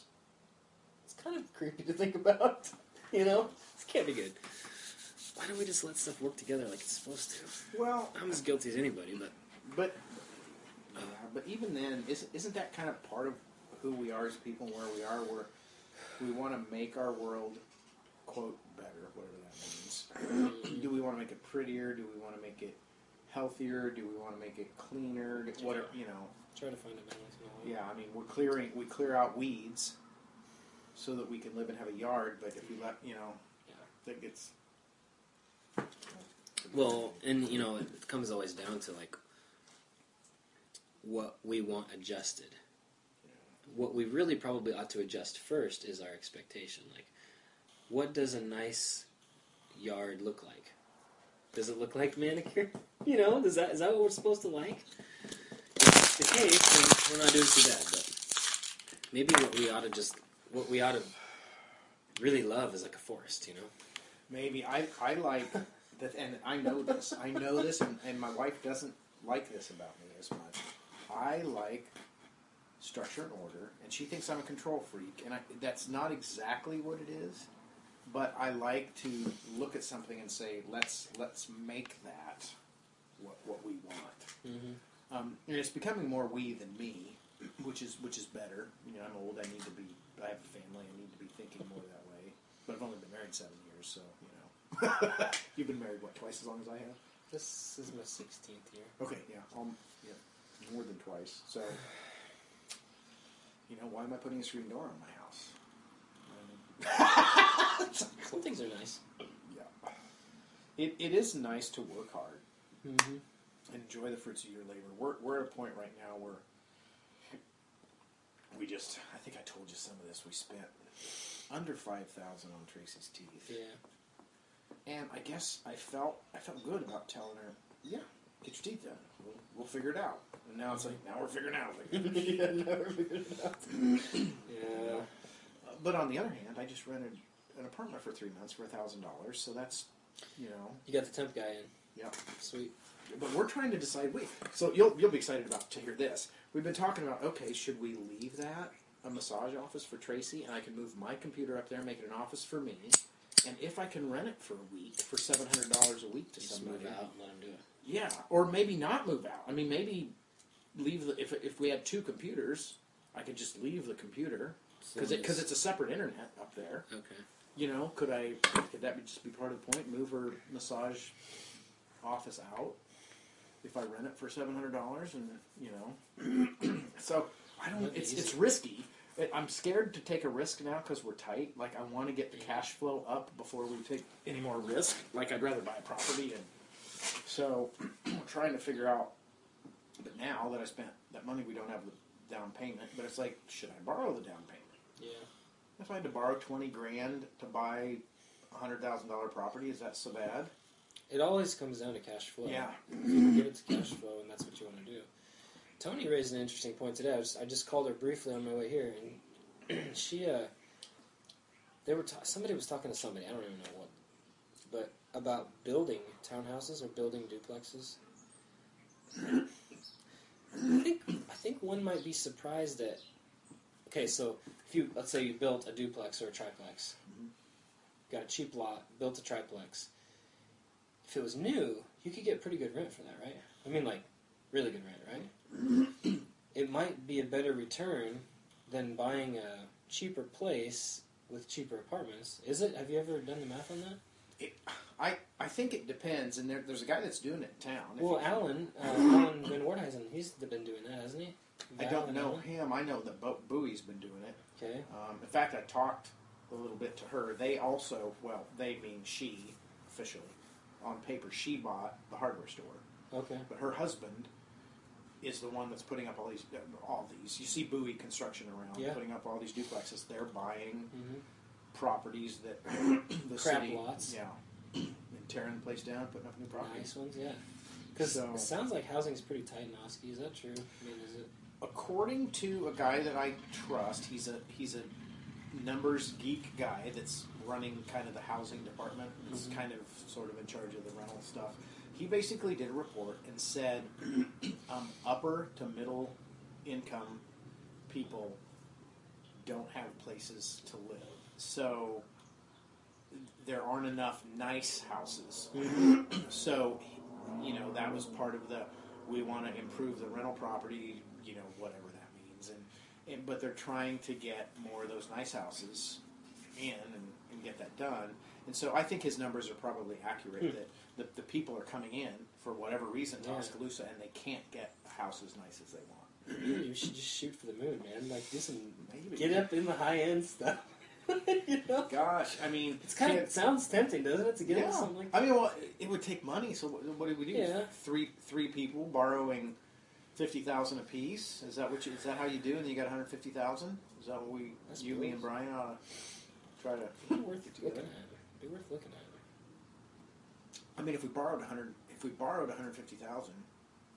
you guys would get most of it for labor paid back to you, kinda, So, yeah. And then I'd have to manage the property for a few years. I don't know, though, because, that sounds great, but I think as you run your property business and get a business history with it, would it be hard to get the money, like a construction loan, to do that? Or beyond the risk that you're willing to take? Because it sounds like you could rent it easy. But. Well, here's the thing. It's time, because it's debt to value ratio is what the banker's going to look at. Yeah. And they're willing to take some risk, and so are you. But if you get 3 properties and then you want to buy another one, your debt's higher, but so is your income. And so it starts to level out at a certain point where the bank will be like, you've got 5 properties and you want to borrow $100,000? Okay. You're paying it off, you're paying it back, your debt's not too high, you've got renters in, you've paid off one property. I mean, and I do think the key is to live lean on the first one, and then just start living less lean as it goes up.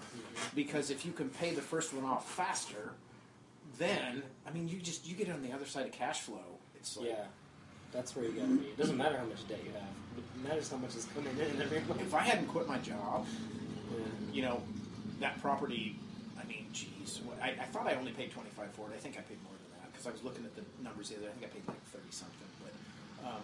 But even at that, if I could take all the $1,200 a month, for a year, that's what, 14,000, you give or take $14,000. That's half a $30,000 loan.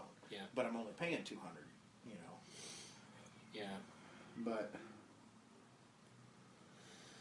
anyway, I've told myself I'm not buying a property. This is kind of why I quit.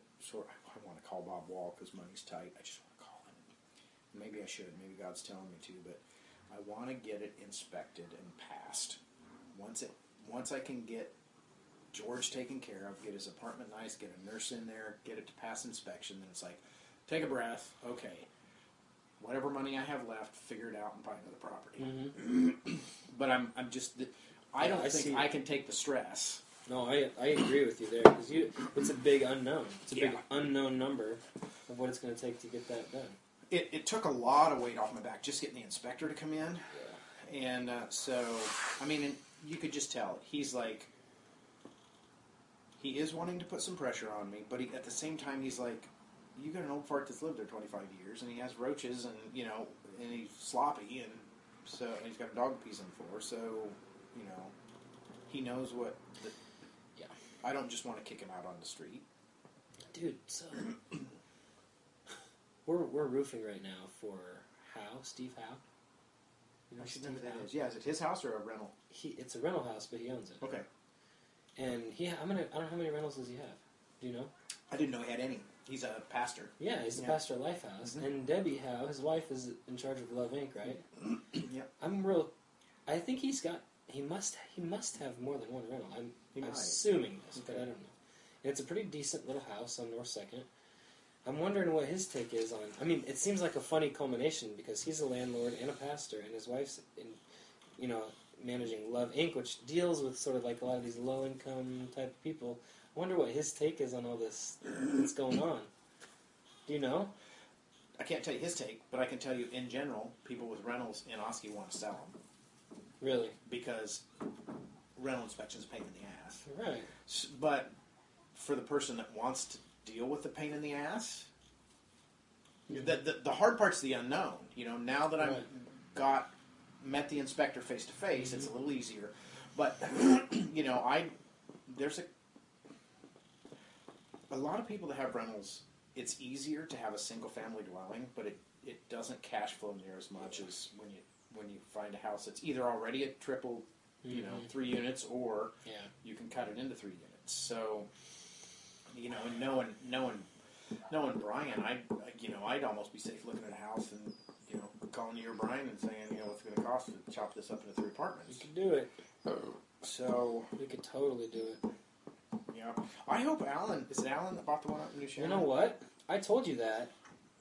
The sign still is up for sale. There's no Okay. sale pending or no sold or anything. Oh, maybe he didn't. Okay. So something must not, because they would have moved that for sure. Well, I might ought to call on it. Just, Yeah. there's things about it that scare me, and I should look at it, even if I'm not going to buy it, because I know I should look at it, and I just should, because three apartments. I mean, if I didn't rent the business at all, you'd think. I mean, it's New Sharon, so it makes me a little nervous because I think rental's easier down this area. But gosh, But there's really not any nice places to rent. And I'm assuming, and this is maybe not what we would do, but if I owned that building, I would gut it out and redo the apartments, do 4 apartments in the upstairs instead of 3. Okay. Because it's Is it big? It's pretty big, Okay. and it's pretty old. It's Okay. pretty. I mean, it looks. You walk in there, and it looks like the last time it was remodeled was probably in the '60s at some point. It's pretty bad. Well, and part of the reason none of that bothers me too much is because you can always. It's easy to make something look pretty if it's old.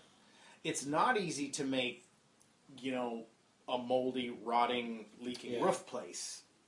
But if it's structurally sound, That one does have some roof issues. They had the roof replaced not long ago, but I think there's still a couple places something's going. I don't know what he mentioned it. Jason knows. He does know. He'll tell you. He Okay. told us.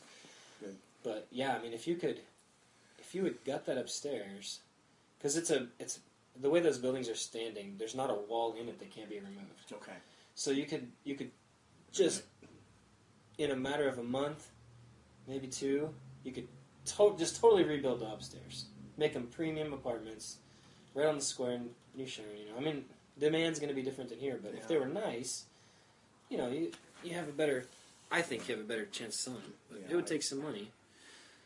Yeah, well, and here's the thing, though. I mean, I think you probably know this, but I mean, if you spend $100,000 and so buy it for $50, put $50 into it, your payment, which is probably going to be $1,000 a month, You know, it's 1%. 1% of your loan is a ballpark estimate. So borrow $100,000. You know, I might put $20,000 down or whatever, but borrow it or borrow $100,000. You're only paying $1,000 a month. That's 3 apartments. You $500 minimum. Mm-hmm. You know, you're making $1,500. I mean, that's at least paying your payment, maybe more. Yeah. But you got a little bit of wiggle room to. But the thing is, if you redo it, there's like you're not going to have to fix a lot. You know, and then it's like, okay, now I got $1,500 coming in and $1,000 payment. Now what can I do with the business? Now do I need to remodel it? Yeah. Some of it just, and when you talk about it, it's way easier than when you do it. But that's like anything. Yeah. That's a principle of the universe. Yeah, and I don't know if Tracy will ever understand this, but like when I bought this place, like I was paying 2.5 times the mortgage, which is why we got so far ahead. Yeah. And you don't have to do that, but it's putting that money right in your pocket, kind of. You know, you get that thing paid off. And... yeah. Did you buy this place during the housing bubble? Was it really high? I don't know, because I can't tell you. I can tell you I've had it about 15 to 17 years, I think. You might have been a little on the front side of it, maybe. But I paid too much for it. But at the time, I'm like, I didn't know what I was doing. It's just like, I'm living it. Why not buy it? All I looked at is I can make this much. So what? Yeah. If I overpaid, I think I paid $95 for it. Oh, then you didn't ever find it. Yeah. So, but I probably should have been able to get it for 75, 80 maybe. But whatever. You know, you don't worry about it too. And then again, somebody else might have bought it. So. You had reason to want to buy it. Yeah, I did, and that's different than now. Now I'm a little more picky, and I think I'm a little smarter. Yeah. But yeah, experience is a good teacher, isn't it? Well, and the thing is, if we move out of there, if we get some cash flow that we could use just for lifestyle improvement, we've got I might be able to get $750 out of that apartment, maybe not, but $750 apartment. So that's $750 more if we just move out into something else. Yeah. So, which you could, I think you could buy a house and have a payment less than $750. Yeah.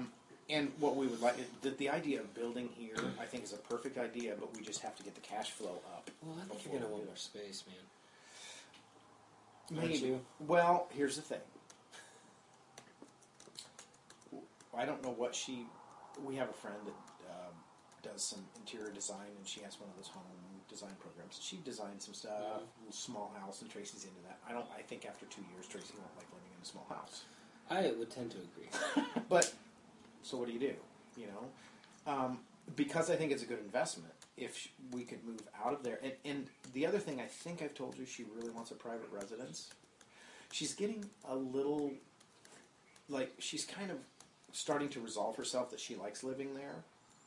But moving to a separate private residence is probably a good idea somewhere, whether it's build here or... I think you guys would enjoy that. And yeah, I do think too. she would too. Well, and so what if we build here and 2 years later we say, oh, we want something different? Yeah, as long as you can make it happen. Yeah, well... Don't put yourself in a position where you can't do it. Yeah, well, and I think... Well, and here's the thing, though. Because you could rent this out then, right? Right, that's the point. If we can get $750 out of that, that'll just about pay the payment on this. Now, we still have the debt, but that would pay the payment. Mm-hmm. But we'd be lifestyle would go up, so we're looking. Yeah, and I got a $300 cigar cart that I'm probably not going to buy for another year. Darn it. I can fill a whole nother humidor, but I do feel good that my humidor's getting going down. We're smoking some cigars. Yeah. Dude, just tell me how much I need to owe you on cigars too. I keep forgetting it's under $30. I was thinking it was 27, 28. I don't know if you want to give me $30 or next time I see whatever you got, $30, 25, 30 somewhere in there. I don't have any cash. That'll cover those that Camacho collection and investment in your business. It's been a good Camacho. I think we should do the triple Maduro next time. Good or bad, I think we should do that one. How many more of these do we have left? One, we got the yellow, the red, the black. Is there another one?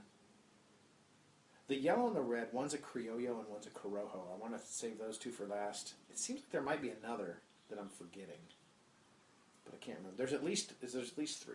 Okay. Cool. So, I was almost mad when I found that other collection. This other collection wasn't as cheap as we got these, but I don't think. Yeah. Anyway. But there were more cigars. Yeah, there was more variety. Like we would have had to each spend $50 to get this collection instead of $30.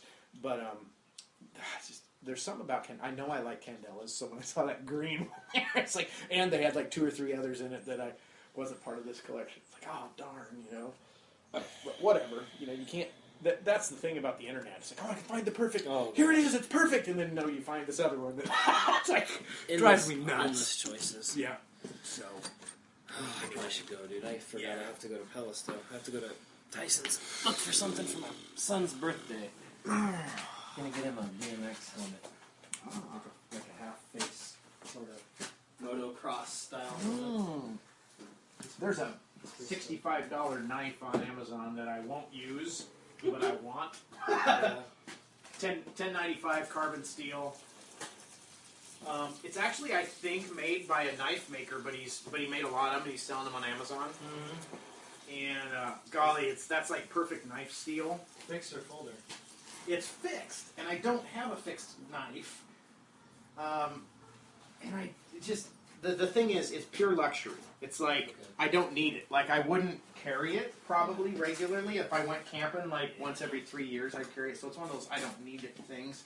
But it's kind of pretty. But you want another one of these for beautiful? Yeah, I think I will. Thank you. I'll take one more. An hour later. Just sit there. I'll take it in here in a minute when I go in. So. Well, this was good. It was a good time, dog. See if I'm smart enough to get that uploaded. Now that I can do it. Yeah, do you have any problems with that? Or? No, and I love this recorder because it converts it and then it pops it up online, and I just get online and then I can upload it. So. That's really nice because when I was doing them, mine doesn't. Mine records in like AAC or MP4 or something like that, and I was having to import it into iTunes, create an MP3 version of the file, and then upload that. So it wasn't like super bad, but it did take an extra 10 or 15 minutes to let all that happen. I will ask you something, and you might be smarter to figure this out. If there is, in WordPress, if there's a way that there's like a link, like an upload link, there's a place in this program where if I type the link in, all I have to do is like push a button, and it'll go right into WordPress instead of actually uploading a file. And I fiddled around with it. Like I tried a link that didn't work. Okay. But with WordPress, there is a billion users out there, and there's forums and stuff. So if you have a question, you can generally work. How do I do such and such in WordPress? Okay. And usually in 15 minutes you can find out how to do it. I'll do that. But yeah. And I will get that. I still got reminders going off all the time to get our podcast feed on iTunes. Okay. That's going to be the next thing, which that will get us listenership. Okay. Awesome. All right, dude. Well, have a good one. All right, you too. See you around.